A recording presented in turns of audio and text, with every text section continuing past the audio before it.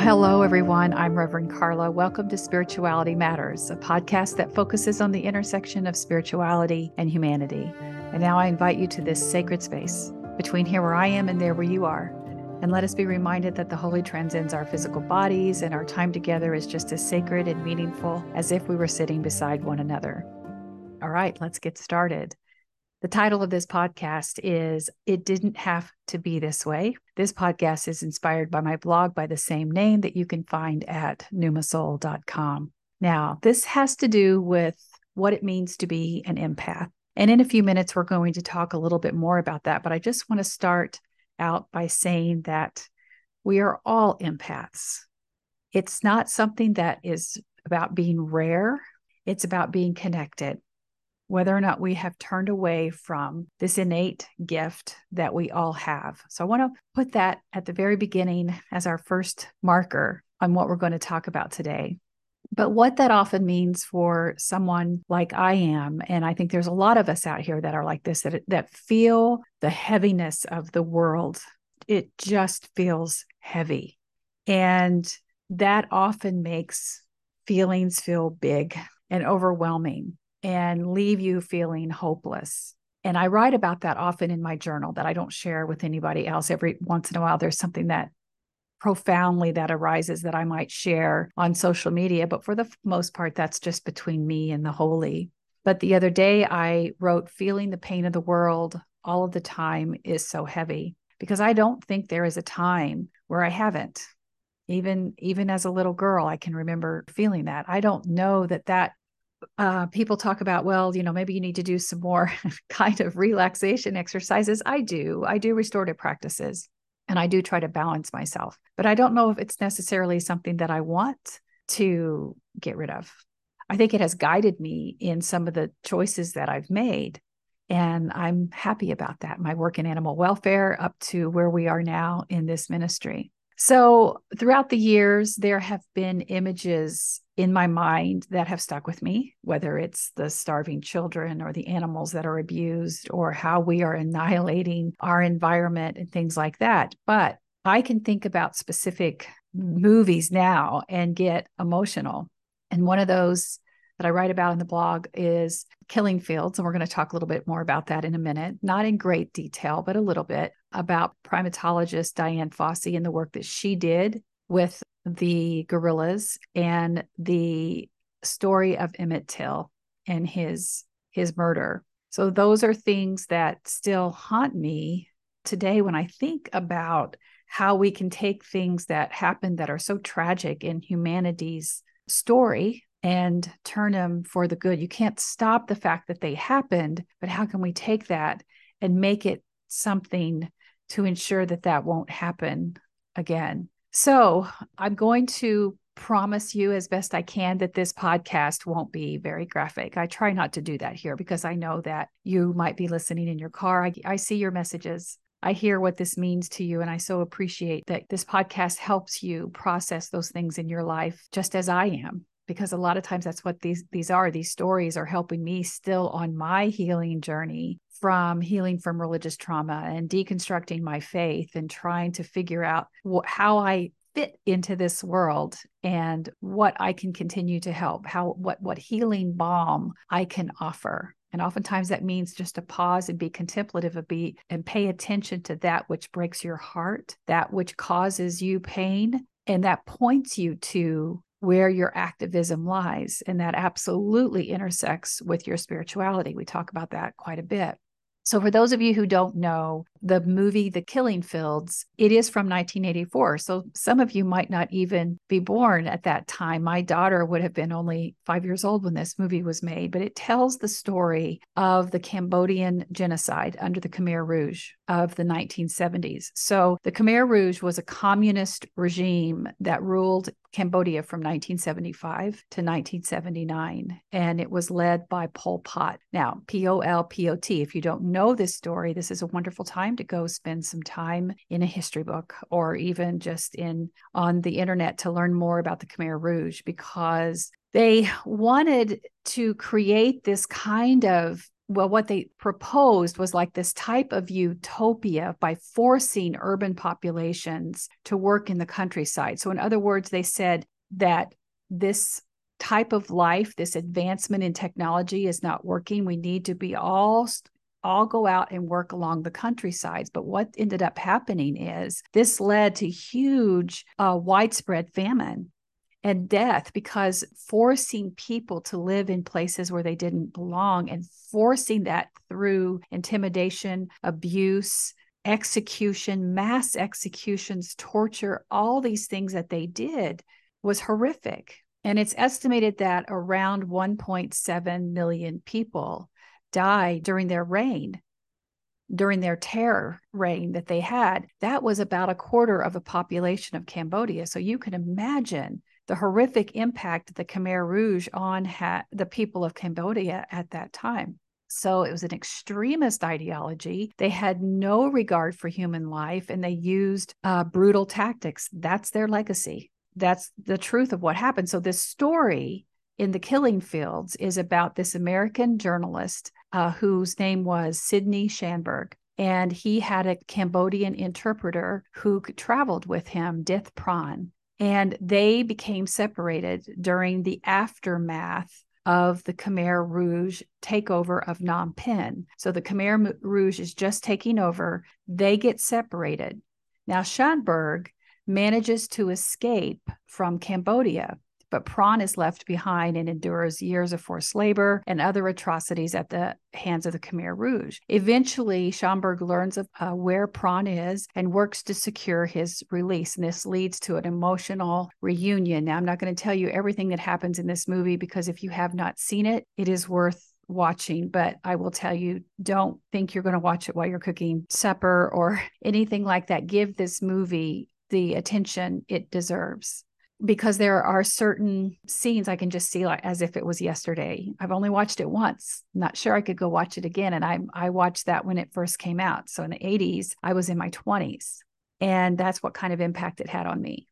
Now, the story of Dian Fossey, and there's also a movie, not sure I actually wrote about her movie. There is a movie about her as well that tells her story, that Sigourney Weaver plays Dian Fossey. So it's a wonderful movie as well. But she was an American zoologist, and she dedicated her life to studying the mountain gorillas in Rwanda because they are endangered. And she was trying to work with the local people to find a way to protect them. So she arrived in 1967 at this research center that was up in the Virunga Mountains. And she was there to study their behavior and their social structure. But she was also very much a part of creating systems to address poaching, because that was one of the biggest threats to the mountain gorilla. So she worked with the Rwandan government to establish the first national park to protect the mountain gorillas. And her groundbreaking research and advocacy was one of the reasons that people all around the world began to understand how fragile of an ecosystem that the mountain gorillas lived in, and how important it was to not only protect them, but also the ecosystem that was around them. So it was all very much important to her, and it gained international support. Well, that kind of notoriety also got the attention of those who were threatened by their work, specifically those who were not afraid to use violence to be able to get to the gorillas any way they can because of what they wanted to do with them for the incredibly illegal and highly unethical and inhumane practice of poaching those animals. Because it's a horrific reality that people will pay top dollar to consume gorilla meat. And so you're dealing with a lot of sordid humans around the world who were paying these poachers thousands of dollars to try to get to these gorillas. Well, what ended up happening is she was murdered one night in her cabins at the research center in the mountains of Virunga. And her murder has never been solved, but we can imagine what happened. Now, since then, which is when you think again about tragedy and then moving on to how something good can come out of it, her life ended. But what ended up happening is there was a fund established in her name called the Dian Fossey Gorilla Fund International. And through that work, her work continues even up to today to protect the mountain gorilla. So guess what? The mountain gorilla, the work that started in the 60s, thanks to Diane Fossey, continues to carry on to today. Now, I won't get into a lot of the detail about Emmett Till because if you haven't seen the movie, there's all kinds of stuff out there, but it's very graphic and horrific. What happened to him is a 14-year-old as a Black child. He was 14 years old. He was brutally murdered in Mississippi in 1955, where he had gone there to visit with family, and a white woman accused him of whistling at him, which of course he did not. And her story was inconsistent. It changed several times. But the problem was they knew who killed him, and they knew that they would be acquitted in the very white southern part of this Mississippi. And that's exactly what happened. And that also grew outrage across the country when those men were acquitted. Now, also one of the things that made Emmett Till's murder so horrific and garnered the national attention was his mother, Mamie's decision to hold the open casket, because there was no hiding behind makeup what a brutal attack her son had endured. So this wasn't just something where it was over. He had endured great torture before he had been killed, 14 years old. So that story still continues up until today. And I remember when I first read about that, how incredibly heartbroken I was that someone's life at such a young age was taken at them by men who, regardless of their color, should have been his protector. But that's how unsafe it is for Black people in the South, especially in the 50s. Before civil rights and because civil rights issues were starting the civil unrest, because the Black people were so disgustingly tired, justifiably so, of being so oppressed in the South. Now, I also wrote in the blog a little bit about the Trail of Tears, which many of us have heard about, but don't know the story about the Trail of Death. So the Trail of Tears is where, through the Indian Relocation Act, actually it's called the Indian Removal Act of 1830, this is where the government gave themselves permission to forcibly relocate indigenous peoples from their ancestral lands all across the United States. And many times they were deceived into doing that. If you've never read about President Jackson's culpability in that, you really need to read it, because he's an absolutely horrible person for what he did to the American Indians. So the Trail of Tears, where thousands of Indians died on these marches, but the Trail of Death was also just as brutal. It began in Indiana and went on, and most of that was with the Potawatomi Indians that were native to Indiana and were forced to areas around Kansas. And through a time where it was the dead of winter, no rations for food, no accommodations for women and children, even if the women were pregnant at the time, nothing. So it was very brutal. And when I read those stories, and a lot of times, I don't remember hearing those in great detail. In my history books, a lot of times we saw those pictures of indigenous people smiling and in their traditional garb, using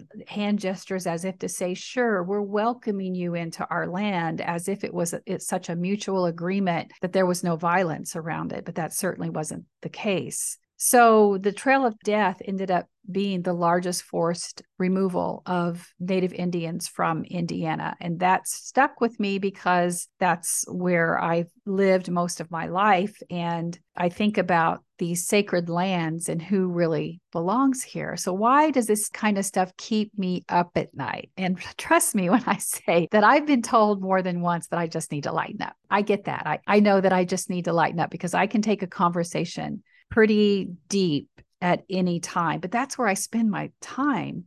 And that's where I find solace. It's not that I necessarily want to be the downer of any conversation. It's where I live, and it feels good to be able to process this information in a way with people who feel the same as I do. But I can also understand that why over the years I haven't been invited to parties or to just go out to different places, because I am, a word that one of my dear friends on TikTok just said, I'm profound. And I had to go look that up and say, profound, deep thinker. thinking deeply about things. And I'm like, I needed that word about me. Thank you. Thank you for giving me my word that I needed to be able to explain something about who I am. Because I don't know that I necessarily want to lighten up. I can hold the balance between the tension of this world and the blessings and who I am in my life. I can find that balance between the pain where the world, the earth and its inhabitants are inviting me into the conversation to be a part of healing it, and the joys I can experience in my life. Both can be true. And sure, over the years, I might wobble a little bit back and forth, but for the most part, when I can hold that balance, I find myself to be the most at a place of serenity, that I serve this momentum to move forward by writing and encouraging people and show them how they can live a life free from some of those indoctrinated beliefs, and also contribute to some of the pain in the world by working in animal welfare and things like that, like I have done over the years, but also understand that it's okay to pause and be human for a moment. It's okay to take a rest. It's okay to live a life filled with joy. Just what's your part in being part of that healing balm? It's not about ignoring the pain just for the sake of joy, but it's also not about holding the pain to the point where you have no joy in it. So, and again, this is my life. Whatever parts of those are meaningful for you and resonate for you, you'll figure that out for yourself. And I remember reading in Shonda Rhimes' book, The Year of Yes, or Say Yes. I can't remember what the name of it is. We'll have it in the source notes. But what I remember is when she is saying yes to something that just is all consuming, you can bet, don't idolize me for that part. Like we do in some ways. She's so impressive for all the work that she had out there from Grey's Anatomy and all the other things that she was doing, including being a national best-selling author. But she said that there's an element of my life that's not being taken care of if I am consumed by something that has taken my yes and has taken my time. There is something in my life that's out of balance, and I feel that immensely. The reason why the house is still under construction from the flood, and I'm in my kitchen right now, and I have this blurred out because behind me is complete chaos. For me to have this time to batch the recordings for the podcast means I'm going to have to let some things go. And maybe by tonight, I'll get to the laundry and things like that. Again, this is my story. It's not to say my way is right, but it's also to say sometimes we pick up something that consumes our time. And is that for a season? And hopefully it is, so that we can get back into balance and say, how do we take all the nuances of who we are and bring them back into a balance for a life that's not only feels like we're living it well, we're nurturing it well, we're serving it well. And I think that's even harder for those of us who deconstructed from our Christianity, because we're taught this selfless existence, that we have to give all that we have to the good of the Lord. We have to give all that we have to the church. Any free time goes that way. There's nothing else that matters out there. And I think that's what sometimes when we awaken to the pain of the world, it can feel a little overwhelming, because our focus was on salvation, turning others to Christ, and looking at what the needs of the church were. And it was not uncommon for those of us who really believed that we were at the church 7 days a week, that we had keys to every church room, that we were involved in every committee, because we believed that if there was a need, we were there to serve it. And now to have permission to come back, it's easy to dive into one other element and say, oh, that will relieve me of this guilt that I'm feeling, that I have the right to hold the tension between how I can serve and the joy in my life, and how I need to restore myself. This tension, living in this tension, is actually a sacred place, and you deserve for yourself to figure out what that is. Now, that was kind of a tangent here, as I tend to do sometimes. But in the blog, I talk a little bit about how sometimes I do get a little irked when I hear things like a trophy costs $2.5 million. That trophy for the Fiesta Bowl, this in 2022, cost $2.5 million. $2.5 million. What are we doing? That's a college football game. What are we doing? Do you know what that money could do? Our priorities are messed up. Sure, I can sit there and crochet and drink a glass of wine and watch the game and still enjoy it. But in the back of my mind, I'm going, no, we are going the wrong way here. We should not have to have it for the pure joy of playing the game and being noticed for potential pro prospects.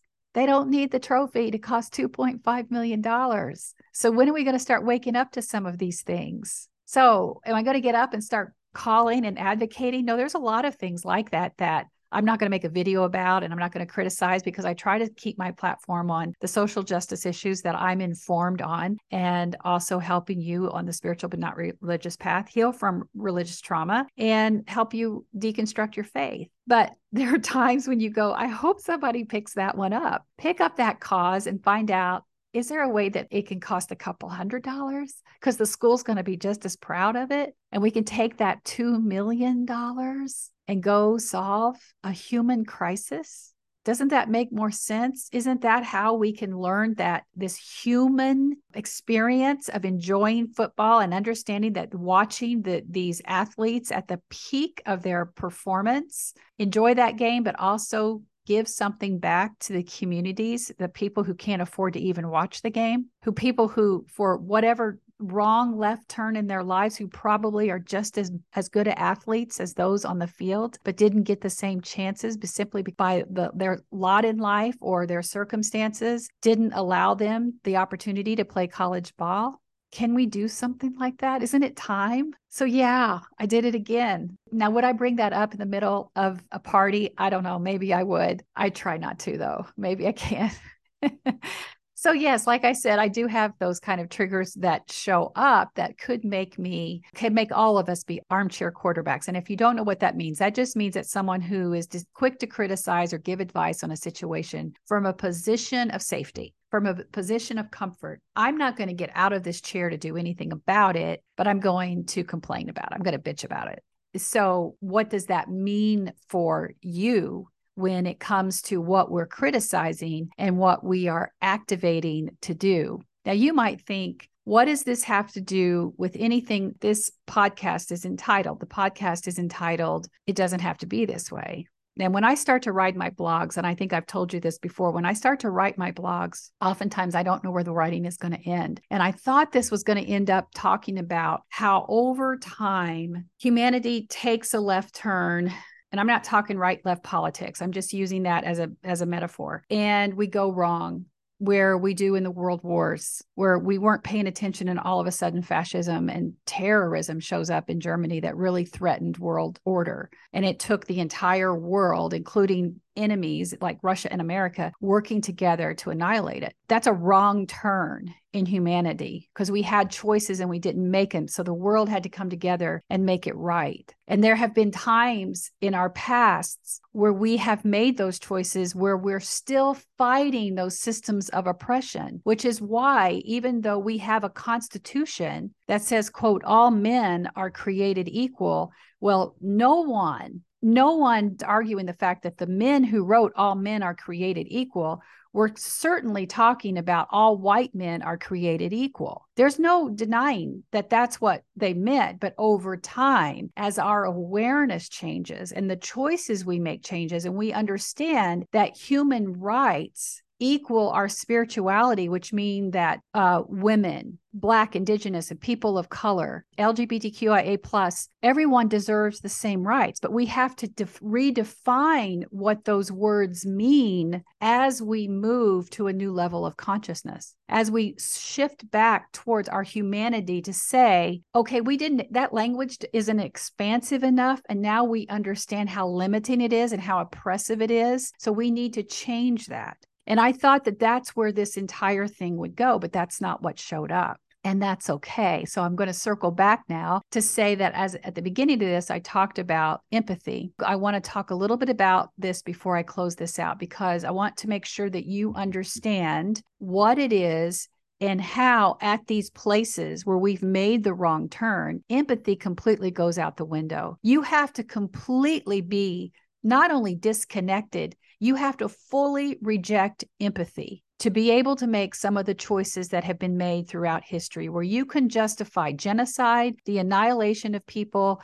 denying people equal rights based on what they believe, the color of their skin, who they love, where they were born. All of that is a detachment from empathy, because you can't understand, you somehow have devalued another person based on those values that you somehow feel that yours are superior to them. That is a detachment from empathy. No matter, I don't care whatever else those people have done in the world, that detachment is part of their legacy. So that's why two things can be true. When you talk about Andrew Jackson, like I said, there might have been some good things he did as president, but he was a cruel, inhumane human being who tricked the Native Americans into believing that they were going to be safe and left alone in their homelands.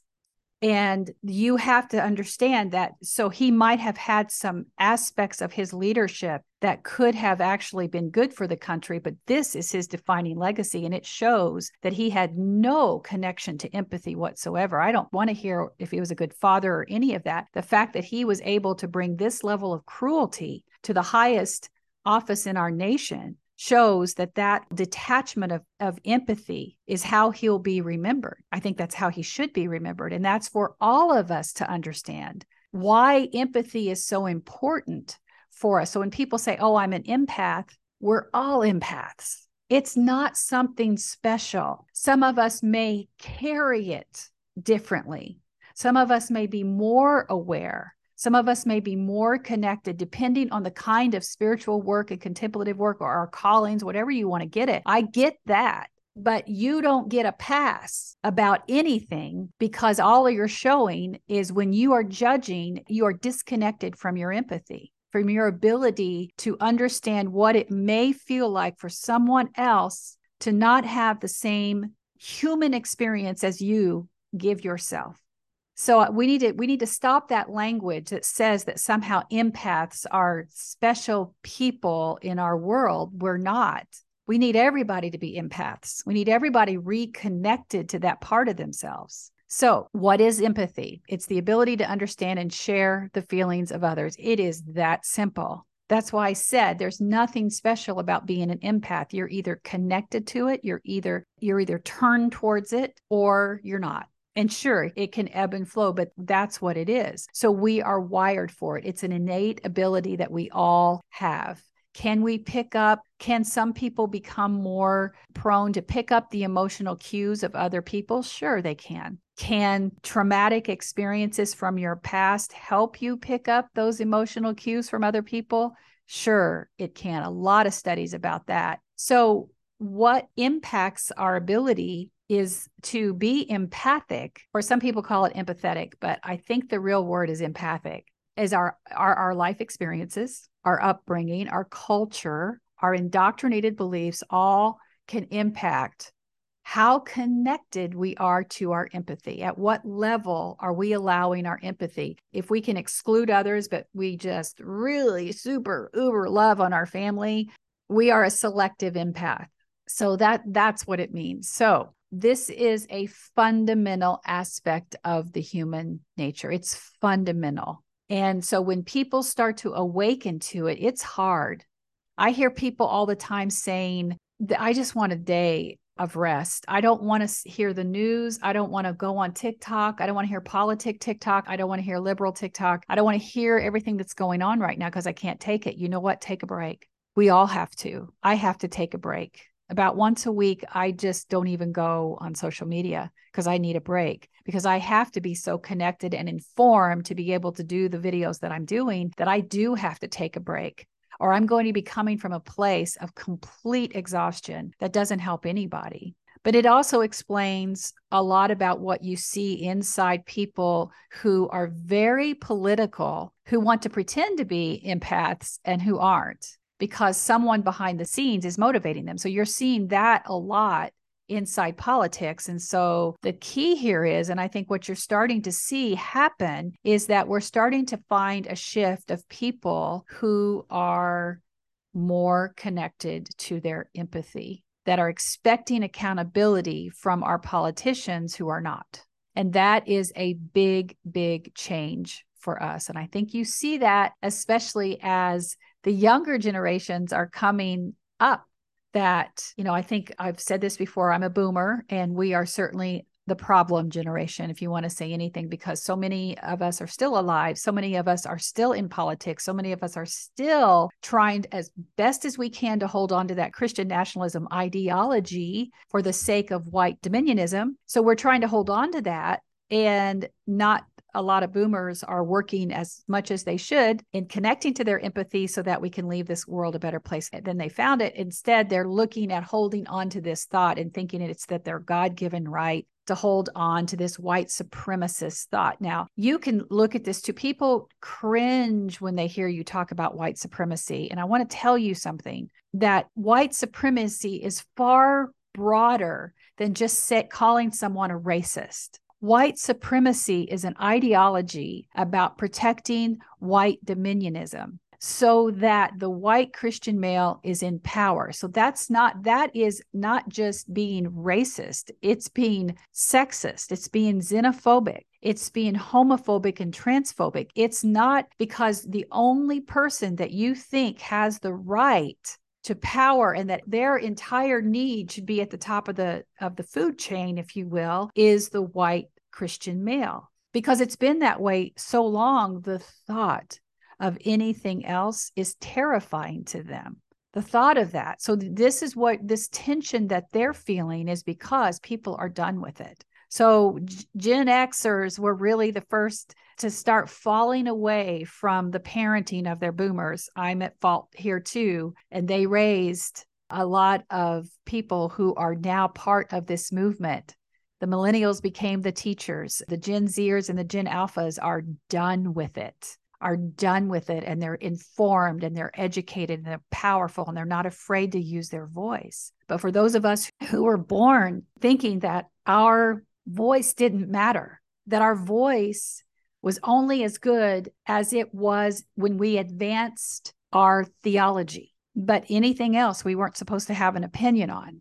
So we're still trying to find it, and using platforms like this, the things that we teach you here, the things that we teach you on our social media, those that you follow, they will help you use your voice. They will help you find your grounding and your influence, ways that you can use what you have now. Because I'm not going to get into those tangible ways, but there are people, you can follow them. You can see the people that I follow on TikTok and learn to be informed about ways that you can use your voice, because that's getting back to your empathy. That's connecting to your empathy. That is what gives me hope. This is why it's important that each time that we have choices in our lives, especially when we're triggered, because one of the most triggered people right now when it comes to the transphobic conversation. Now, I'm not saying it's all of us, but the white cisgender woman is triggered by the trans women because they're offended by, we are often labeled cis women. We identify with the gender of our birth. They're offended by that. So they can be the most liberal people and still be offended by that. That is a cue of a place where a woman is being invited to connect at a deeper level with her empathy. If she can't see the fact that I'm adding a tiny little adjective to the front of who I am to allow this table of humanity that I'm not the gatekeeper of, we've just kicked everybody away from it. And we're not comfortable with the crowd here. So we still think that somehow we are the keeper of the rules. And you can say how much you hate MAGA, and you can say how much you're going to work against DeSantis, and you can attend every gay pride parade because you are so woke, and still be upset by that, is where you are being invited into your next level of indoctrinated beliefs. It's where you are being invited to understand that empathy is knocking at your door, and you're not fully there yet. Because, beloved, you are not the gatekeeper. You are not the gatekeeper of this table. We just thought we were. So get your coat out of one chair, get your backpack out of the other, because those chairs are not yours, honey. They belong to humanity. And it's not going to hurt you at all to sit beside a trans woman and learn about another person's journey, because it's fabulous. and how brave they must be to finally step fully into their authenticity and say, I am here. Will you celebrate with me? And I'm going to grab their hands and say, I sure am. I'm a cis woman and I am your best friend. Come sit beside me. I'll celebrate with you. Because it doesn't have to be the other way if we choose differently. Ooh, blessed be on that one.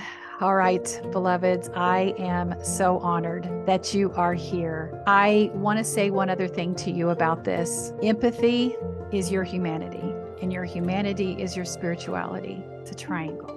I see this beautiful, sparkly, unicornish triangle, and you can be a part of it. It's inviting you to dance. Okay, thank you for listening, beloved. You can watch the uncut version of today's episode on my YouTube channel, Spirituality Matters with Rev Carla. So you can also connect with me on Facebook, Instagram, and TikTok, and on my website at revcarla.com. Okay, beloveds, I am honored to be in this space with you. Go in peace and be at peace. Go in love and may you be loved. Go and know that others are on this journey with you. You are not alone. You are seen and deeply and unconditionally loved just the way you are.